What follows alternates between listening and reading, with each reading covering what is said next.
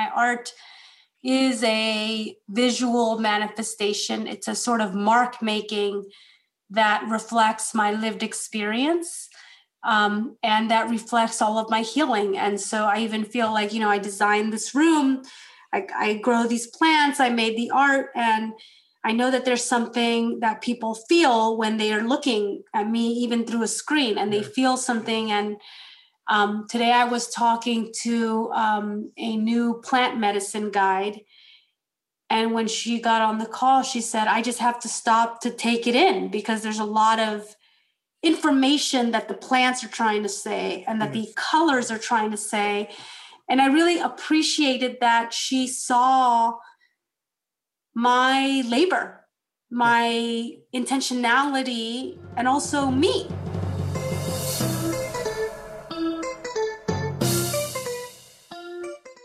How do you make art for our time? How do you engage your creative life force to make art that meets this moment in which systems are collapsing and a new world is wanting to be born? My name is Gibran Rivera. I am a teacher, guide, coach, and facilitator. And this is my podcast. Here, I am inviting you into a conversation with remarkable leaders who are devoting their lives to the evolution of consciousness and culture. With this episode, I introduce you to my dear friend Fabiana Rodriguez. Fabiana is an interdisciplinary artist, a cultural organizer, and a social justice activist whose work expands a breadth that is almost hard to conceive of. In this deep and often vulnerable conversation, we cover a whole lot of ground. We talk about the creative process itself. We talk about the shift in mediums that Fabiana is making as she starts to turn towards film. We talk about things like the trauma of abortion and the power of psychedelic medicine. I cannot wait for you to listen to the podcast, and I cannot wait to hear what you think. Enjoy. Fabiana Rodriguez, my dear longtime friend, artist, movement actor, all-around goddess, not goddess, goddess. But goddess works for you, like the goddess. I like it. I am so honored. I'm so thrilled that you will make a little bit of time to be in conversation together. I can't wait for our listeners to hear your wisdom and get the transmission of power and wakefulness that you bring. So thank you for being here. Thank you, Gibran. I'm happy to join you. Yeah. And I wanted people to get into your work and into what you're thinking about and into your story. That's important to me. But I'd like to begin the podcast by asking guests a question, which is, tell me about something that you used to believe to be true, something that used to define your sense of who you are, that you have changed your mind about. And the reason for that question, Fabiana, is I think we live in a world where people are only doubling down on their beliefs and what they think is true. And so we just polarize more. There's no room for transformation, for change. There's not even a real room for debate and learning from each other. It's just like a space of assertion, And I like to show that the dope people I know are people who are willing to change their minds about important things. So I was curious if you have something like that to share with us.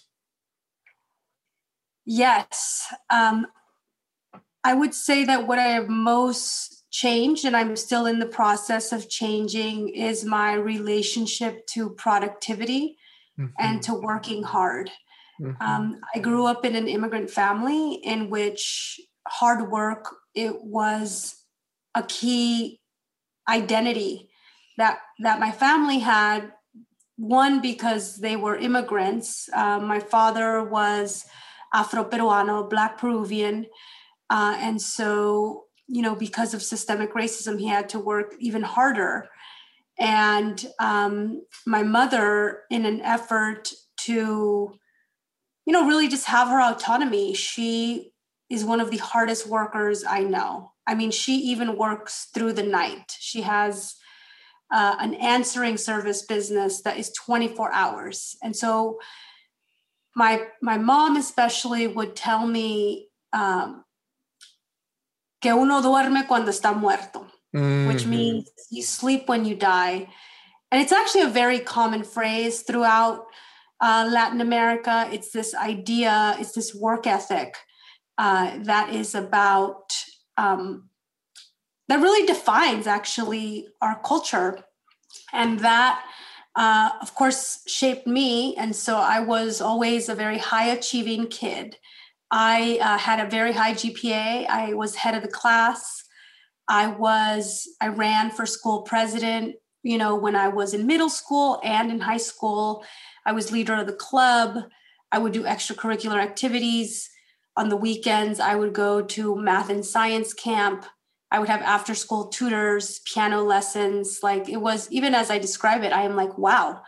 I had a lot of responsibility as a kid and even as a teenager, which was, in my parents' view, of course, it was about keeping me busy so that I wouldn't get involved in gang life, because it was also the 80s and 90s was the war on drugs. And so ensuring that I was either at home or in a place where I was safe was critical to my survival, because a lot of my friends were not safe.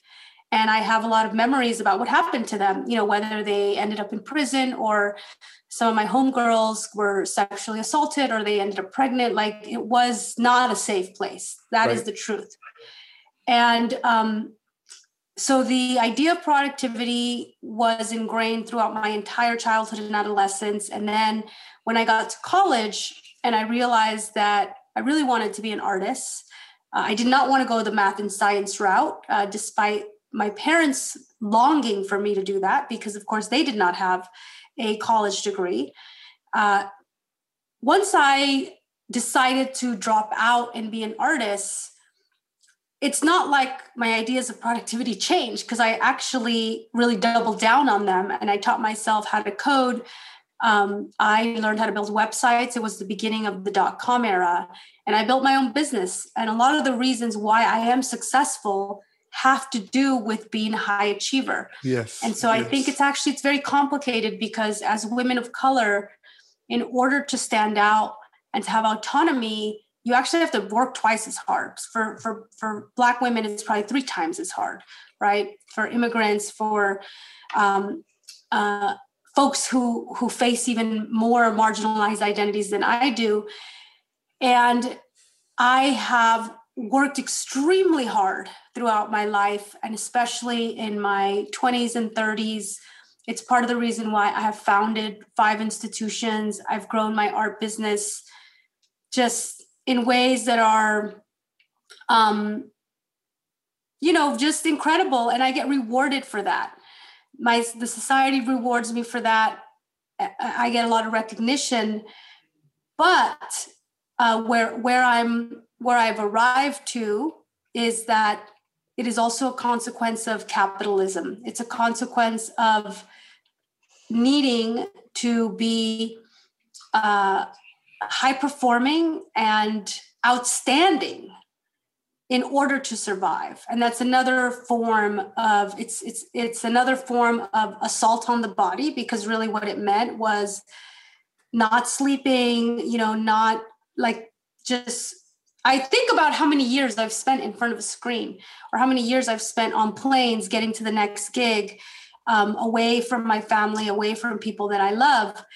And that's just not how I want to live anymore. And I think it's had a lot of consequences, including, ongoing pain in my body that is resulting from years of, carrying a heavy backpack, or just not making time for the kind of movement that my body needed. And so now I have to heal in a very different way, but also to unlearn the addictiveness of high productivity, Yeah. what it's also done is that it's made it harder for me to be still or to be with my thoughts and feelings around what are all the consequences of having to live in a society where you're loved and celebrated when you're outstanding, and not when you're just human. And so I'm working through that. And that means I'm trying to have more time where I can spend in nature, more unscheduled time, just moving at a different pace also. But because I've been a high achiever, I move at a speed that's like superhuman. Yes. And I'm trying to change that. Yeah. And so these are the same things that make me who I am. But I think that it's time for me to revisit them. Yeah. And it's okay to slow down. And that's the biggest belief I've been changing. This is so powerful and so relevant. Thank you. Thank you for sharing and for being so self-reflective about it. You've obviously been considering this, and for being honest about the challenge implied in the shift, right? Because we make the realization that something has to change, but that doesn't equate changing it, right? Because it is, like you say, how we derive value from how we imagine ourselves as valuable to our culture and to our society. So it seems like quite the challenge. What are you learning? Like what is becoming possible when you step even momentarily out of that game, out of the productivity game? Like, what happens? Well, spaciousness for new relationships to emerge happens. So the other thing around being incredibly busy is that you don't get to cultivate the kinds of relationships you want unless you absolutely need them, right? And sometimes for me, that looked like, having lovers that I could get intimate with, but that were still not necessarily lovers I would be in a long-term partnership with, because there was always other things that were more important. And so before you know it, like 10 years goes by, 20 years goes by, and then I'm like, oh, wow, I actually haven't cultivated a practice to have spaciousness so that I could build deep, intimate relationships that don't have to be romantic. And COVID really brought that front and center because with COVID, me as being, I'm a self-partnered woman currently. And what that means is when COVID happens, a lot of the extra things just kind of fell off. And I'm not traveling, I'm at home, and my need for deep personal connection just really increased. And I had realized that in all of the years that I spent focusing on my career and my success, that it comes at a cost, right? What you put your focus on is also what you don't put your focus on. And so now that I'm intentionally making more time, there's just spaciousness. And in spaciousness, things emerge that can surprise you. And also you need spaciousness to have relationships. You need spaciousness to enjoy life, right? For me to be able to enjoy nature or to be able to just be human, I need more spaciousness. And I think what's also emerged is that being very clear around what I really need to spend my time on and with who. Because if I'm not, in the past, I can have 8 or 10 meetings in a day, right? Like just long days. And when you say, I'm only going to have 4 meetings or 6 meetings, then you have to say no. But then who do you say yes to? Your yes has to get very refined. Mm-hmm. And it's really helped me. And now, now that I want to work on film and I'm working on a film, I need spaciousness. I need time to just be in my head. Yeah. And to just go deep, deep, deep into all of my wounds. And it's fascinating that when I have made spaciousness, that I've been surprised. Like I've been surprised at what the universe sends me. And so it's an affirmation that if I can make space also, I'm not always going to have control over what arrives to me, right? What I'm attracting. I'm not always going to have control over that, but I can help shape it by being very specific where I put my time and knowing that I don't have to say yes to everything. That's powerful. That's powerful. That is the truth. And it takes so much discipline, so much discipline to do that. So much faith even, right? Particularly when you come from one way of being. It's almost like for me, it often was like, when you're independent, you're hustling, right? For your work. But then if you're lucky, if you do good work, you get to a place where you have more work than you need, but you're in the habit of saying yes to work because you don't know if, I had two other questions along these lines for you. One is 30 minutes before I saw you, I was at the airport just to pick up a rental car. I was at the rental car center. I wasn't on an airplane, but I periodically go rent a car because I make these journeys to Columbus, right? To be with my beloved Tuesday, who you know. And so I noticed a lot more activity at the airport than every other time I've gone, right? And I could feel that energy, like the possibility of the economy opening back up, of this vaccine, of like, I could feel in my body with honesty, if I'm honest, with more anxiety than excitement, right? That the thing, the old way of being is like calling back, right? People are coming out. And I don't want to dismiss the goodness of like getting free from being sheltered in place, but also the fear about like the old ways wanting to make a call. And so my question to you is that like, what are you going to do? Do you have a sense of how you're going to protect yourself when the kind of COVID when the kind of COVID walls fall down? Do you have an idea of how you're going to do it? That's a great question. That's a great question. I've actually have been thinking about this. There are practices that I've adopted in the COVID era, which is now, it was a year for me on March 8th, that I'm going to continue to have. And I understand what you're talking about, which is, it's actually a very, it's a little bit of a troubled energy, because it also, what has happened is that our governments have failed us, and a lot of people are dealing with economic crisis, mental health crisis, isolation. And when you initially just see all of that come out, it's like a little troubling, because we haven't had opportunities or guidance on how to work through this as a society. And I'm really glad that one of the decisions that I made was actually that I'm not going to be traveling as much as I used to. I used to be on a plane once a week, sometimes twice a week, 2 cities.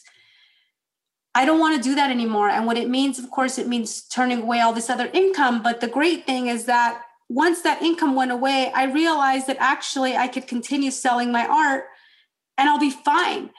And so I was very grateful that in COVID, I realized that it's actually not sustainable for me to always be on a plane. It's hard on my relationships.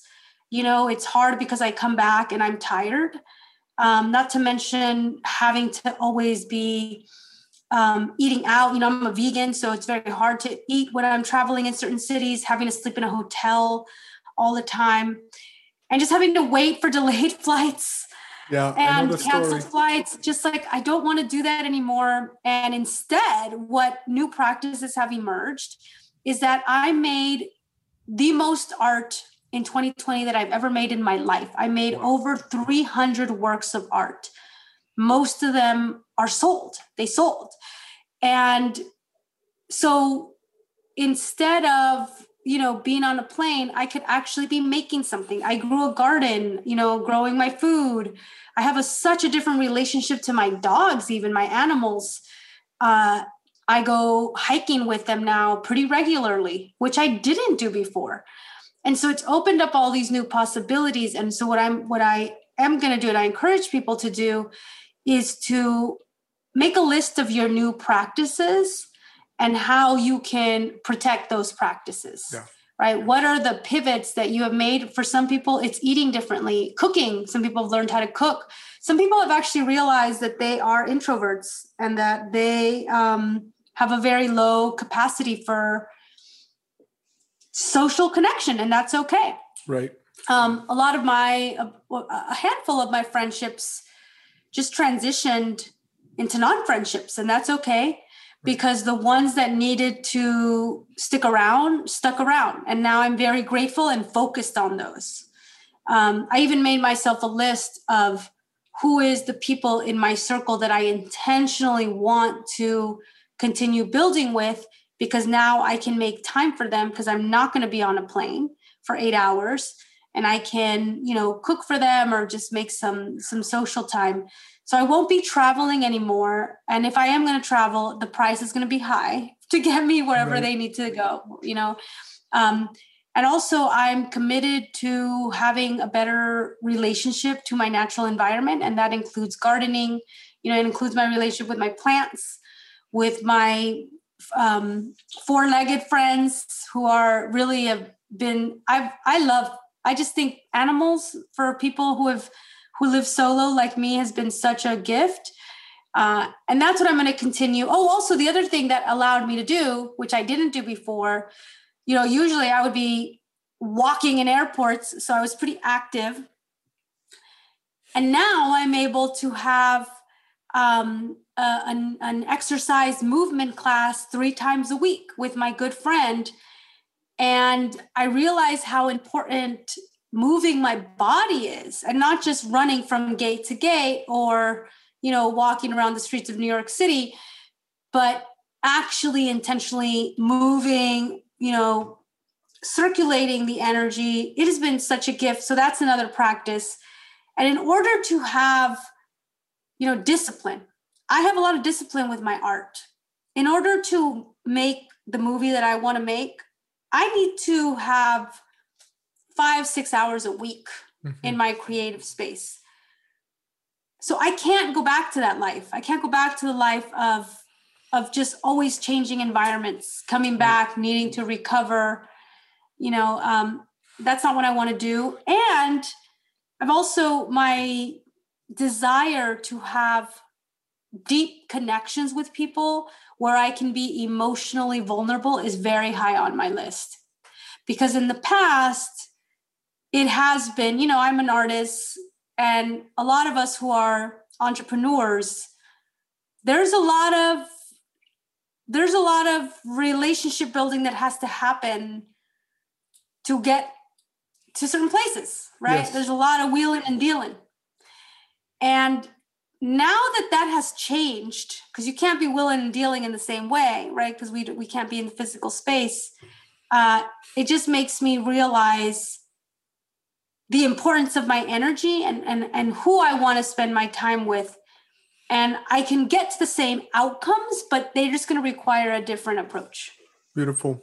Beautiful. Thank you. Thank you. It's again, so reflective. I'm passionately convinced that when we listen to our bodies, when we slow down, when we do the relationships, when we value all the things that our ancestors valued, then we're going to find the wisdom and the courage to face the challenges in front of us. But that is a leap of faith. That is a huge leap of faith, because we're being told that this kind of industrial approach is the way.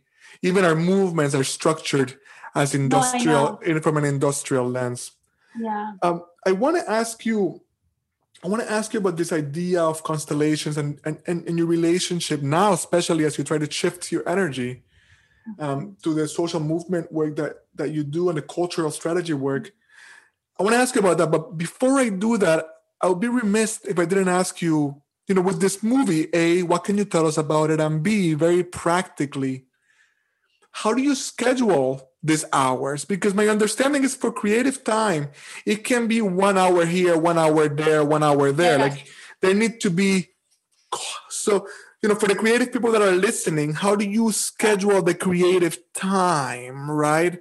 So 2 questions. What can you tell us about the movie? And the second is like, how do you structure your creative time? Great. That's a great question. So first is that I'm a interdisciplinary artist, and while I have made short pieces, short video pieces, a film is a completely new medium for me. And I've been inspired because of my work in entertainment and realizing that my voice is needed. What it means for me is I have to learn the form. I have to watch films and understand them, process them, take notes about them. I'm reading all kinds of books on structure, right? Technicalities. How do you write a screenplay? And for me, I need accountability. And so I've hired a film doula to help make sure that I'm moving along in a way that makes sense, but also, bouncing ideas. So part of my own practice, because first I do believe that we can learn new mediums. We should learn new ways of expression. And it really is about sitting with the medium, interacting with it, understanding what you like. What do I like about the shots? What do I like about this person's way of directing? What stands out to me? And what might I experiment with? How might I make it mine through my approach, right? And you need inspiration. So I allocate time for inspiration and for processing that. And that's a certain body of work. And literally what I have to do is I know that, 4 hours a week, I'm watching movies, taking notes, thinking about them, figuring out what was memorable. So that's one part of it. The second part, and then I'll tell you a bit about what my movie's about. Actually, I'll tell you now what my movie's about. My movie is about my abortion. Powerful. It's about my 3 abortions, actually. And it's about womb healing, because we do not have narratives in our popular culture about abortion. Yep. And abortion is such a stigmatized and it's a shamed and stigmatized practice that we've been doing for hundreds of years. Yeah. It wasn't shamed and stigmatized before, but now it is. And we are also at a time when politically we need to double down on our right to abortion, which to me, it's actually not just about abortion. It's about having a choice of if, when, and how you want to reproduce. And it's about having full autonomy over your body. And so for me, my story is that I come from generations of people who have not had control over their womb. As the descendant of Afro-Peruanos, of people who were brought against their will. My grandmother, I know this for a fact, my grandmother did not have a choice in when she reproduced, and there was a lot of power abuse involved in even my dad existing, right? And that's womb trauma that never got resolved. And my great-grandmother was also, I actually come from a line of women that were never married. Wow. Which means that they were child bearers of men who were never present, and actually men who abused their power and used their inflicted harm against my Black ancestors because of racism and because of colonization. So I have that. And then also my mom, when she first came to this country, was forced through the circumstances that she was in to give up her firstborn to be adopted. And that womb trauma is very present in my life. And so when I think about my own decisions, um, they are not disconnected from unresolved trauma. And so what I'm working on is I want to tell a story, because I know my story is a lot of people's story, I want to really tell the story of my third abortion. And my third abortion was when I decided to do what's called a self-managed abortion. And that is the abortion when you manage it on your own in your home. And there's a lot of legalities around it. And so even for me to tell my story is very dangerous, because there's a lot of laws. And so I can't go into the details, but this is exactly why I'm making a film, because the realm of art allows us to break the law in the narrative, right? Powerful. And also allows us to make connections and things that it's very hard to make in real life. And so through the world of art, I'm able to do some healing, but also to tell a story that needs to be told, because there is womb trauma throughout our entire communities. Right. And it hasn't been addressed. For me, one of the reasons why I decided to have a self-managed abortion, my first two abortions were not self-managed. They happened in a clinical setting in which I went under, right? And so my memory is that I was there and then I wasn't, and then it was over. Wow. And the number one reason why I wanted to have a self-managed abortion was because I wanted to feel. I wanted to really feel.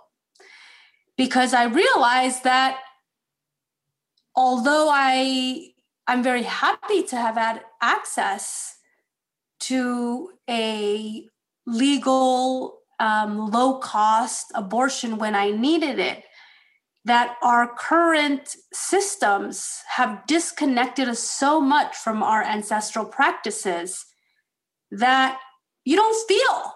I mean, this is actually the entire Western medical system, is this desire to just numb all the pain. That's right. And pain is a necessary part of how we transform.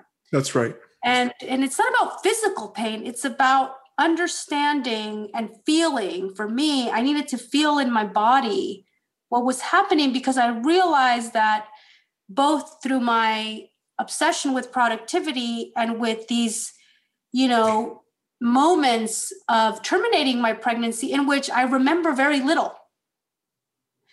And if you ask me what was I feeling, I actually don't know what to tell you. Yeah. Because I don't know. You can't even go back and process it in a healing ceremony. I can't even go back and process it. And there is something that is really, really bothers me about that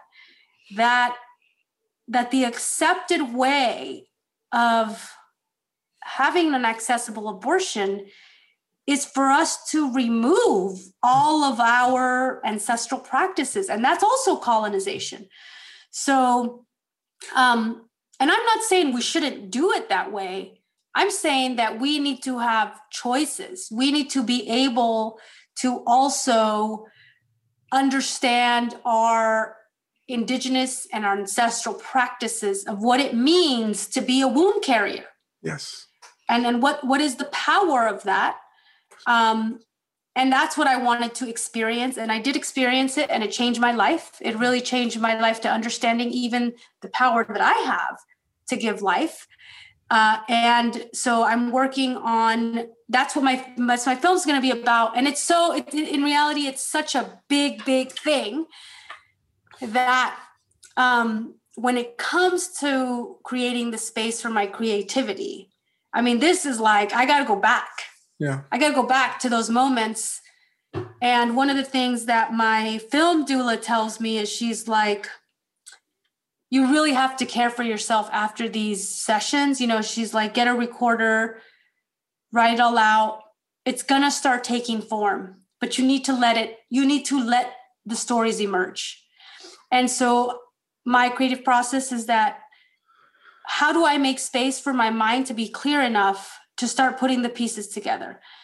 At a very practical level, I record my ideas. I put them on index cards. I map them out. I sit down to look at it for half an hour, 1 hour. right? I draw out images. I allocate usually about 4 to 5 hours a week, and I just block that time out. But I also need recovery time so that, I have to move that emotion, right? Because otherwise it becomes lodged in you. So for me, my strategy of having creative time is one that I think understanding that it's a period of time, it's not forever.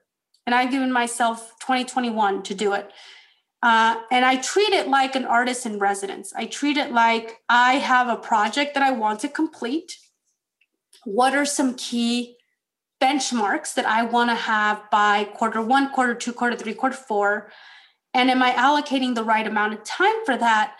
And am I also allowing myself to be iterative? Because it's not just going to come out. And so you need time for inspiration, for idea flow, mapping, right? Even if I record an audio message, I still got to transcribe it.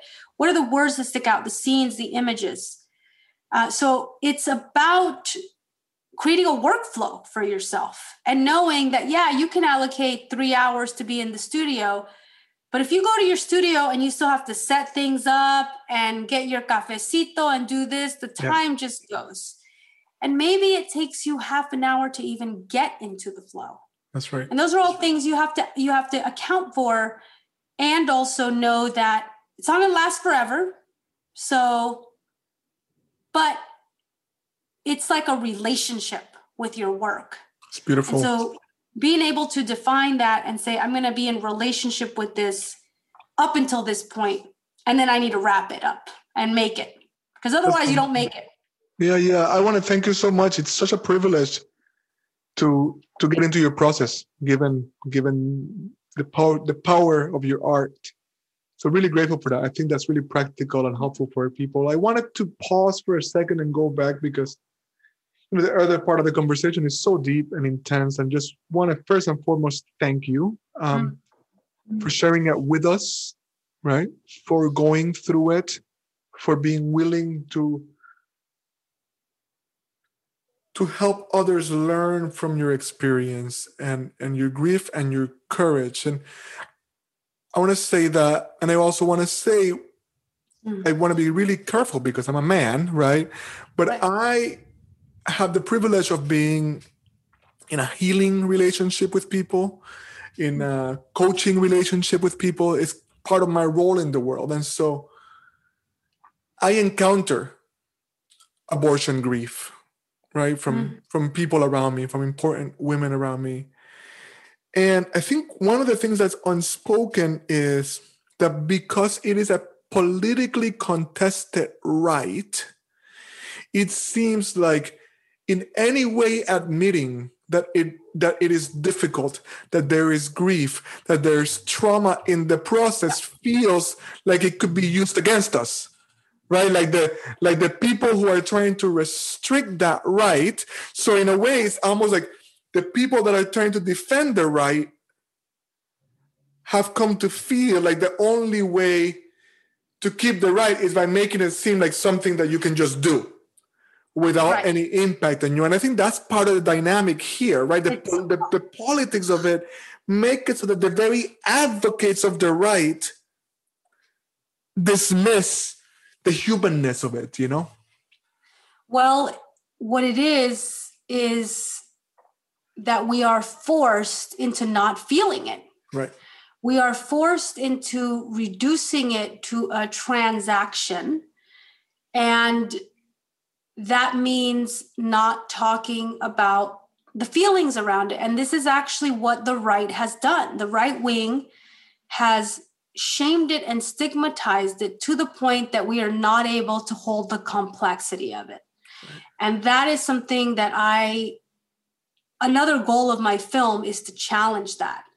Because what I also really am not about is how the right wing and those who oppose abortion have stolen the concept of life, right? They have, they talk about this thing being pro-life.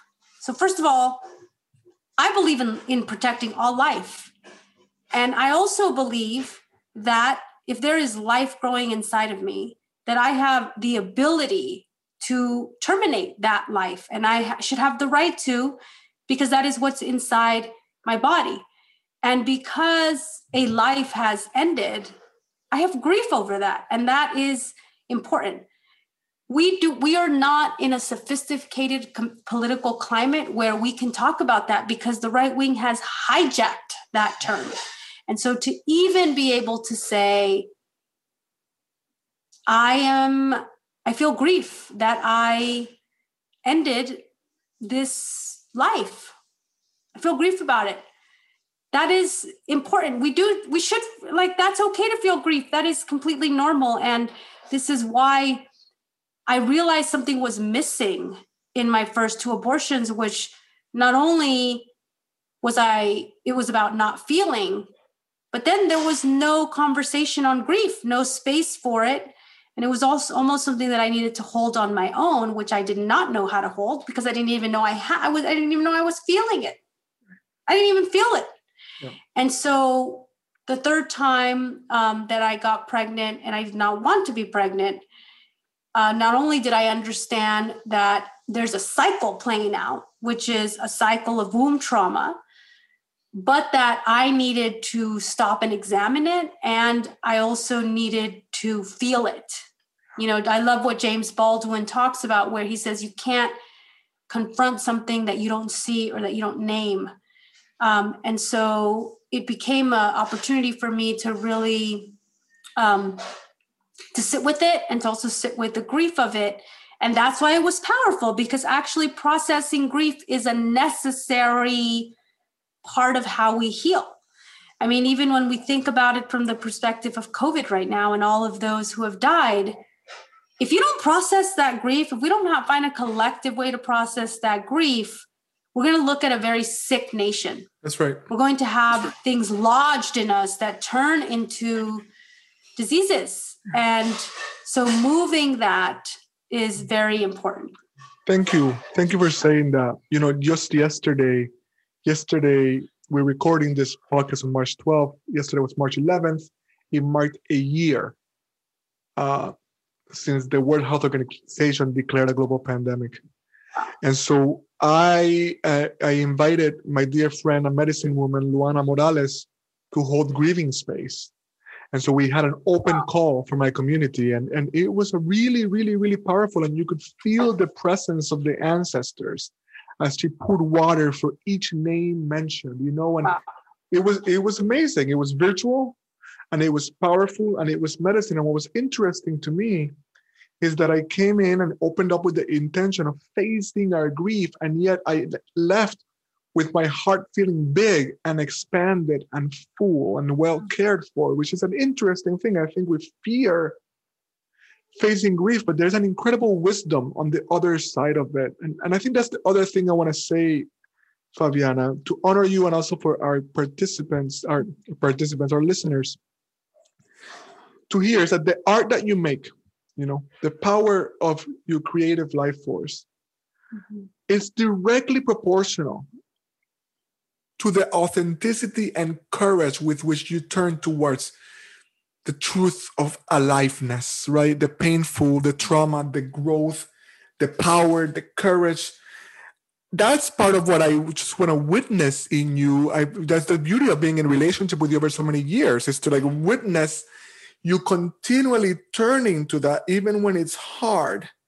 And I feel like art, authentic, beautiful, good art for humanity is born from there. And I just wanted to name that personal observation and honor it. Thank you. Yeah. Thank you for seeing me, because that's exactly how I feel, that my art is a visual manifestation. It's a sort of mark making that reflects my lived experience, and that reflects all of my healing. And so I even feel like, you know, I designed this room, I grow these plants, I made the art, and I know that there's something that people feel when they are looking at me, even through a screen, and they feel something. And today I was talking to a new plant medicine guide. And when she got on the call, she said, I just have to stop to take it in, because there's a lot of information that the plants are trying to say and that the colors are trying to say. And I really appreciated that she saw my labor, my intentionality, and also me, because I am I'm a plant mom. I am, you could see there my little creature who's with me, and my, and we, as powerful women, we've been rolling with our wolf packs, with our canines and our plants. And so this is, I've created the space, even if it's just a space to connect virtually, to be reminders. I brought these beautiful flowers to just create some joy for people. And in the same way, when I make art, I am about documenting a particular moment in time. And so I've made a lot of art about COVID, about loss, about isolation, but also about regeneration, rebirth, the cocoon. I have a piece that actually is called No Going Back, because we're not going back. I don't think we should go back. There should be no going back. That's right. It's powerful. For our listeners who might be listening on a podcast platform, this is also going to be on YouTube. So if you really wanted to see what's behind Fabiana, the colors and the plants, you could do that. I've had the blessing and privilege of being physically in that space. And I know the potency of those plants. And I also know that you make vegan food, plant-based food that carries so much of your energy and potency.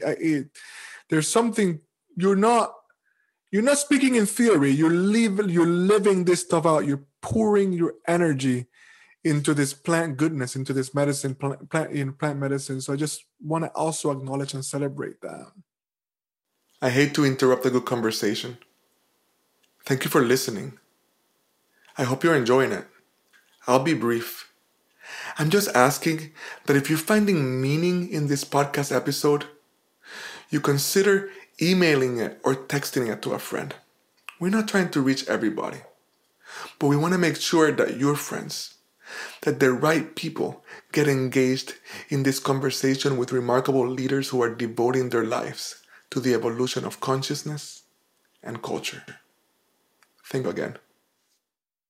It's funny. The conversation is going where it wants to go, right? Like I had this question about constellations. We might or might not get to it.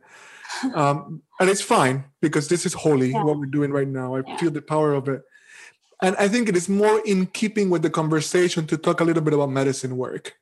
I think both you and I have been advocates of it, have been trying to make communities of color more aware of it.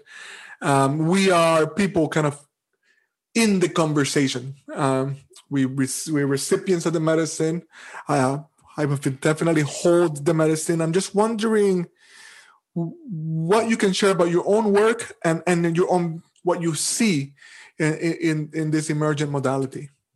Yeah. So first is that the medicine is ancestral wisdom. It's indigenous wisdom, and plant medicine comes in many forms. And I love the idea of plant medicine because for me, I've learned so much from growing food, from taking care of my seeds, my little baby seeds, and watching them grow into plants that I'm eventually going to eat. Been very powerful. I've learned a lot from digesting plant medicine that is designed to open up another level of consciousness.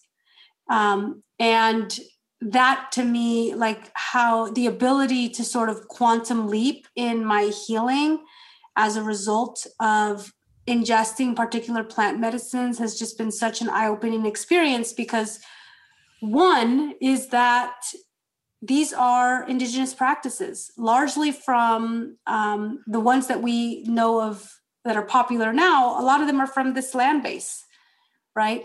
And unfortunately, a lot of the ways they were popularized was through a very kind of colonial way, which is that, the white man came and learned how to do it, whether it was learning mushrooms from Maria Sabina or, extracting parts of the ayahuasca, or just really kind of dominating that space. I mean, when we think of who are the prime psychedelic voices, and we think of people like Michael Pollan, there's just it's a little sad, but not unsurprising that there has been a whole kind of white appropriation of the medicine that hasn't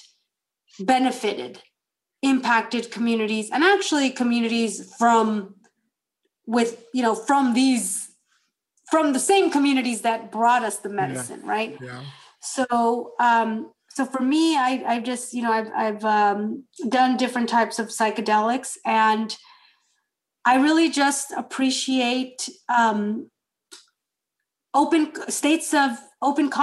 different states of consciousness that the medicine can facilitate. And that's what I think is important, is the ability to go into another space of consciousness. Different medicines show you different things.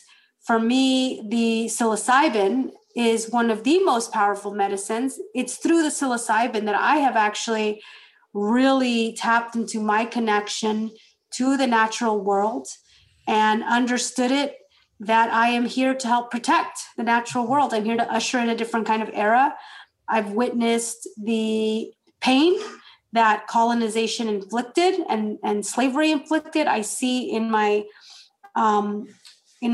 visions and what the medicine, I can just feel it. And I even feel it that the earth has a memory of what had happened here. Remember that slavery and colonization was the exploitation of Black bodies and Indigenous bodies, Black bodies who were stolen from their home, and Indigenous bodies who were ravaged through pandemic and exploited, and also were enslaved to destroy their own environments. We had mass, like just wiping out of ecosystems, of entire species, disrupting ecosystems that we will never recover from, destroying languages. I mean, the genocide that happened on this land of Indigenous people is significant. The pain, the exploitation of human bodies to destroy the earth, to destroy it, because, what was happening is that people were being forced, especially Africans, were being enslaved in order to work the land and force a crop onto it, a monocropping, which actually disturbed. Monocropping is not how nature works. That is an exploitative colonial system.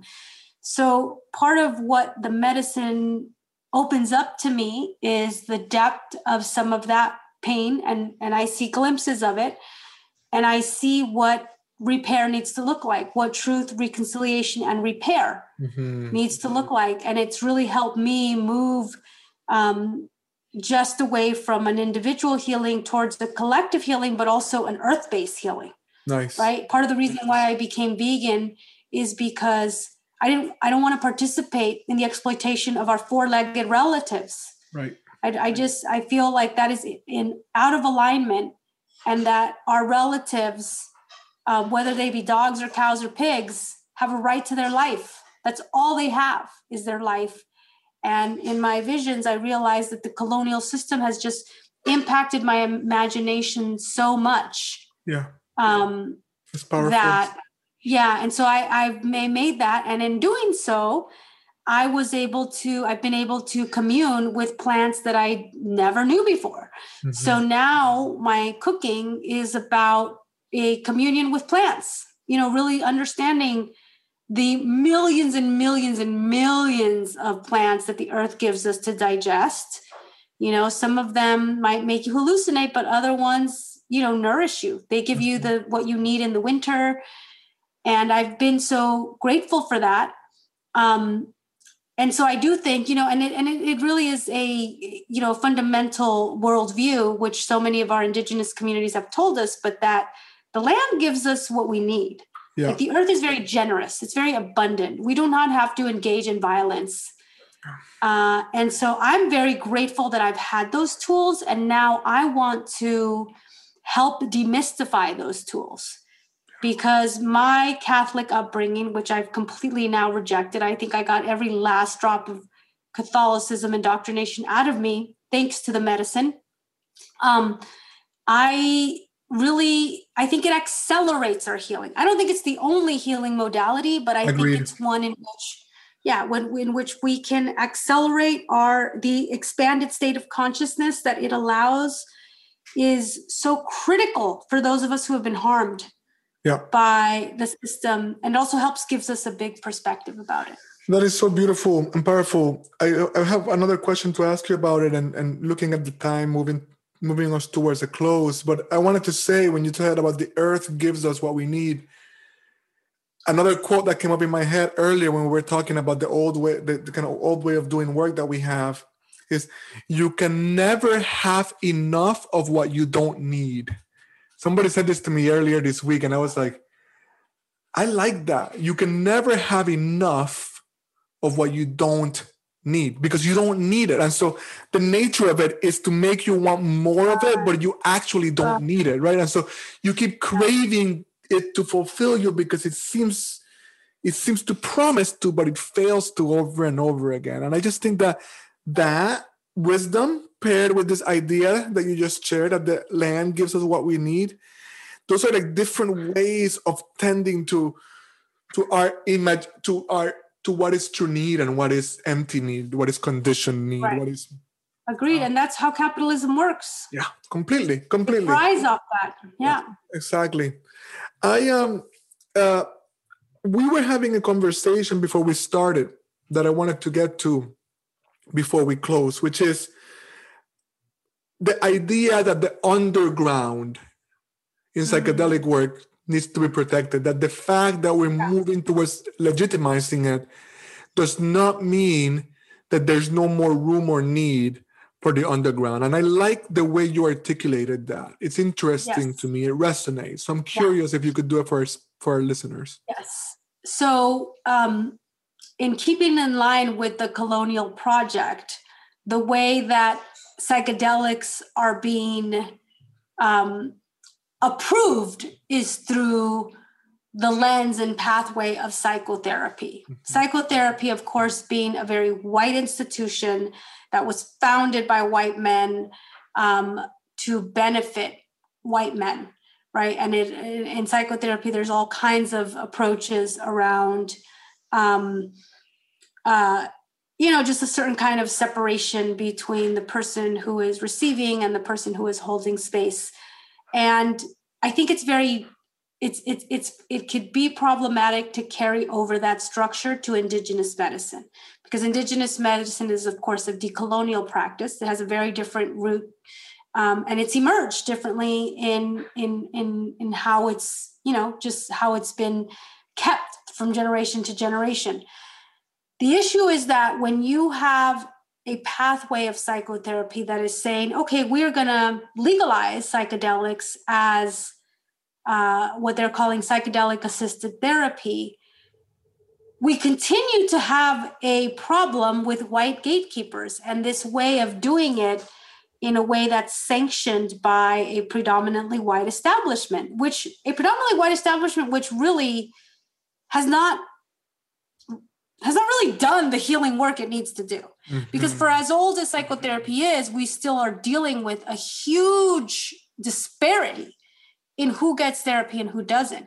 Not to mention that for all the therapy you're giving, we are still dealing with gender violence, white supremacy. So it's not like therapy has helped address societal issues or address systemic issues. Mm-hmm. And so if we're looking at the medicine, the medicine is something that has moved in a very different way. It's a body of knowledge. It is from the earth. And when you begin to make something work in its legal frame, we are still dealing with systems that leave many people behind. And we saw this with cannabis. That those who had been incarcerated are hardly able to participate in an economy, right? And on the contrary, you have the Colonial Project means that those who stand to benefit the most are white men. And that is the same thing with psychedelics. It's a real problem when we think about who are the most prominent voices on it or who's talking about psychedelics, whether it's Gwyneth Paltrow on her new show or Michael Pollan. To me, that really shows us, wow, if we're going to move into the field of legalization, which is already happening, who's going to benefit? Yeah. And also, for me, as somebody who has done psychedelic assisted therapy and has worked with different kinds of practitioners, I have a real issue with the fact that we still haven't really weaved in anti-racism practices, right? Mm-hmm. And so even something as simple for me, which is doing a land acknowledgement, I believe that land acknowledgements need to be happening anytime we're doing Indigenous medicine. Is that a shared practice? No. Is that a recommended practice? Not really.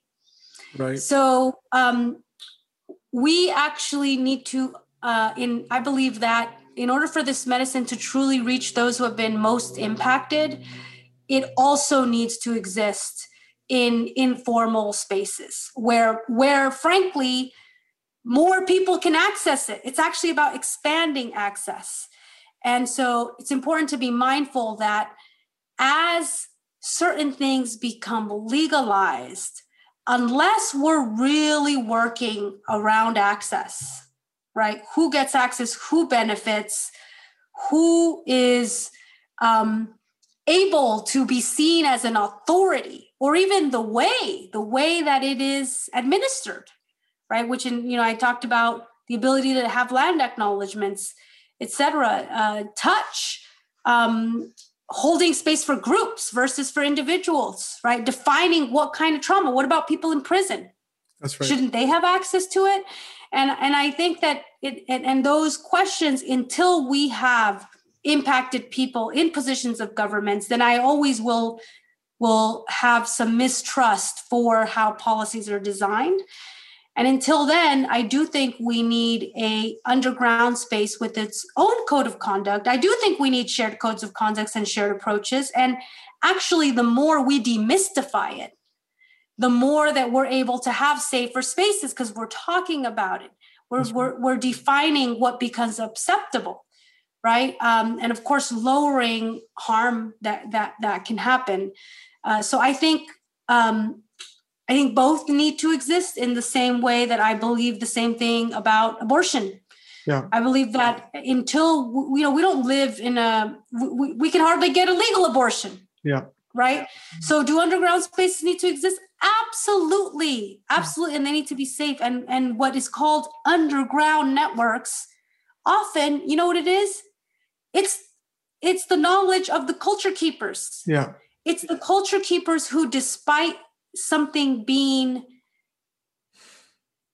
criminalized, they have kept with the culture, right? They have said, this is ancestral culture and we're going to keep it. And we're actually going to keep it underground until it's safe to come up again. That's right. Thank you so much, Fabiana. I think what you were saying is beautiful and it's courageous. So I'm really appreciating it. It's resonating deeply. I'll make a comment and then go to the closing questions that I always ask. The comment is what you said about group work. I think one of the key things that I like to talk about every time the topic of medicine comes up is that because we live in a hyper-individualistic culture, what is being promoted and opened up is individualistic healing, which is fine. I am glad to hold space for individuals. It's very important, but it's only half of the coin. The most powerful medicine work that I'm aware of, that I have been a part of, is done in groups, as it was done by our ancestors. So I just wanted to lift that up, and thank you for lifting it up. To transition kind of quickly, just to make sure, I have this commitment I've made to myself when I am in the presence of a powerful woman, particularly in the context of this podcast. And that is, as you know, I do work with men, and I host the Better Men Project. And I consider that my own work of atonement for harm caused, right? A way to repair. And so I feel like we have a very clear, an increasingly clear perspective of what toxic masculinity looks like, but a less clear one of what conscious masculinity is and should be. And so the question I like to ask women like yourself is, what advice do you have for men that are trying to get better? What do you think men should do? Love that. Yeah. Yes. So I love this question because I am also very interested in moving towards positive depictions of a different kind of culture we should build, right? Which is really a rejection of the culture of domination, of a culture of power over, which is what has defined masculinity, is domination, power over, and a disconnection from the embodied self, right? And so to counter that, what it means is a culture of partnership. And so I think when I envision what that looks like, partnership is participating in a culture of nourishing and giving life, supporting life, protecting life, because so much of masculinity has been used to end life and to harm life. I mean, if we even think about the history of wars and militaries and where men have been deployed in the service, it has been to harm life, right? Whether it's life in the oceans or cutting down trees or slaughtering animals or starting wars. And so if we move towards a culture of partnership and the protection and regeneration of life, which means growing food, helping heal the soil so that the soil can be abundant, protecting animals, protecting the most vulnerable. To me, masculine energy is about the protection of life, right? Because womb carriers give life and they also protect life, but they also have to care for life. And the masculine, I believe, is about also caring for life, but protecting that life through creating, stable shelter, helping generate warmth, helping generate abundance through the growth of food, supporting the vulnerable, right? The vulnerable, the elders, supporting animals are vulnerable, helping keep for the animals. And so that, because often, with womb carriers, and we know this just from, how human beings work, is that when any kind of baby is born, even if it's, a puppy, a calf, or a human, they need the nurturing of their mother. Right. They need that presence. And so I think when men can move into that, I actually have a lot of the men in my life now are actually life protectors and life givers. So my really good friend Wilzer helps me grow food all the time. Yes. He helps me create these beautiful gardens. He takes care of the plants. Once every few months, he comes and he checks on their soil. My other friend, Region, also is always caring for the seedlings. He's a permaculturist, right? And is always looking out, making sure that the garden has what it needs, so that it's a nurturing place. I love the work of an organization called the Compadres Network, where they're able to hold space also for men to show up with their emotions, because part of what has happened is our culture of disembodiment and how it's raised men to be disembodied and not be in touch with their emotions causes harm. That's right. And so the ability to talk about their emotions, but also to do your work of examining how you might repair for harm that was caused in the past, and how you may create a culture where that harm is the story of the past, and that instead we're building a new story towards really like life, the abundance, the nourishing, the thriving of life. And if we just think in that simple way, then it gets very hard to destroy. It gets very hard to oppress or to end or to break or, to extract, because regeneration is the opposite of extraction. And, just like the campsite rule, how do you leave something better than you found it? Right? How do you arrive to an environment and leave it better? That to me is what masculine energy is about, is a care and a regeneration of our environment and of all living things. That is so beautiful. I am so grateful for your wisdom. I will be actually clipping this part of the podcast and sharing it with the Better Men Project. It's medicine. Yay! Very, very wise. I am so moved by our time together. I want to give you an opportunity to say anything you want to say in close. I do want to say to the listeners, because I teased them a couple of times, about your work with the Center for Cultural Power, this concept of constellations, and the conversation that we had was the right conversation. It was about vulnerability and healing and truth, and what makes all of that other work possible. And you know what? Maybe I'll get you on the podcast again. Maybe it means I got to get Tara on the podcast. People should check out the work of the Center for Cultural Power. I just teased them about it, so I wanted to acknowledge it. Well, the reason I began an institution is because so much of what I was talking about is culture change. Mm-hmm. It's the adoption of not new. It's not new. We've been with these values for a long time. They've just been obscured or robbed from us. But it's a returning to another kind of culture, right? To rejecting the colonial domination, extractive culture that is the norm. Right now, the global norm is a culture of domination and extraction. It's part of why the planet is dying. And instead move towards a culture of regeneration, partnership, and harmony with all living things. Yes. So my organization works towards that, towards moving towards a different kind of worldview. And the vehicle to do that is through culture. And through cultural power, right? It's not just about expressing ourselves. It's about making sure that a lot of people have the ability to reclaim their culture, be culture keepers in order to, return to our ways, which we were robbed of. So I encourage folks to check that out, culturalpower.org. My website where you can see my work is fabiana.com. I encourage you to check out my work, support my work. By buying art, you support me. I'm an artist, after all, at the end of the day. And you can find me on Instagram. I'm Fabiana1. My name is with a V and 2 N's. And I talk about these things all the time, right? These are my favorite subjects, along with sexual freedom, which we didn't even get to get into. We're going to have you back. Yeah, I know, right? That's a whole thing. The sexual freedom thing is a whole thing. Yeah. So, so I encourage folks to check that out. Fabiana, what a gift. I am so honored.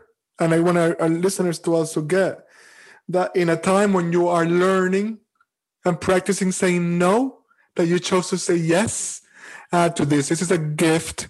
I hope it was good for you too. I cannot wait for people to hear your wisdom and feel your presence. Having your friendship and having your wisdom, having our relationship is one of the great privileges of my life. I celebrate it and I cherish it. And I'm so grateful for you. Thank you. Thank you. Thank you, amorcito. Besitos. Many blessings, Goddess. If you got this far into the podcast, it is because you get what we're trying to do. Thank you so much for the gift of your attention. I would like to ask that right now you consider a friend or maybe two, people that would resonate with this effort, and send them an email or a text. Invite them to listen. We're not trying to reach everybody, but we want to make sure that we do get to the right people, to the people that want to be a part of this project of evolution of consciousness and culture. And we know that social media is a crowded place, that email inboxes are just so full of things, and that the only way good messages really get around is peer-to-peer, friend to friend. Your endorsement is what will matter. Your personal care and connection. The idea here is to make this work more sustainable and to invite people into potential experiments that will help us reimagine better ways of being together in this world. I am already grateful for your attention, and I hope you'll give time to some endorsements. Before I go, I want to shout out Jade Madrone, who's been working with me for many years and is key to making this podcast happen, as well as my other friend, Will Renderos of Audio Chemists, who is an essential part of this production team. Thank you for being in community. Stay tuned.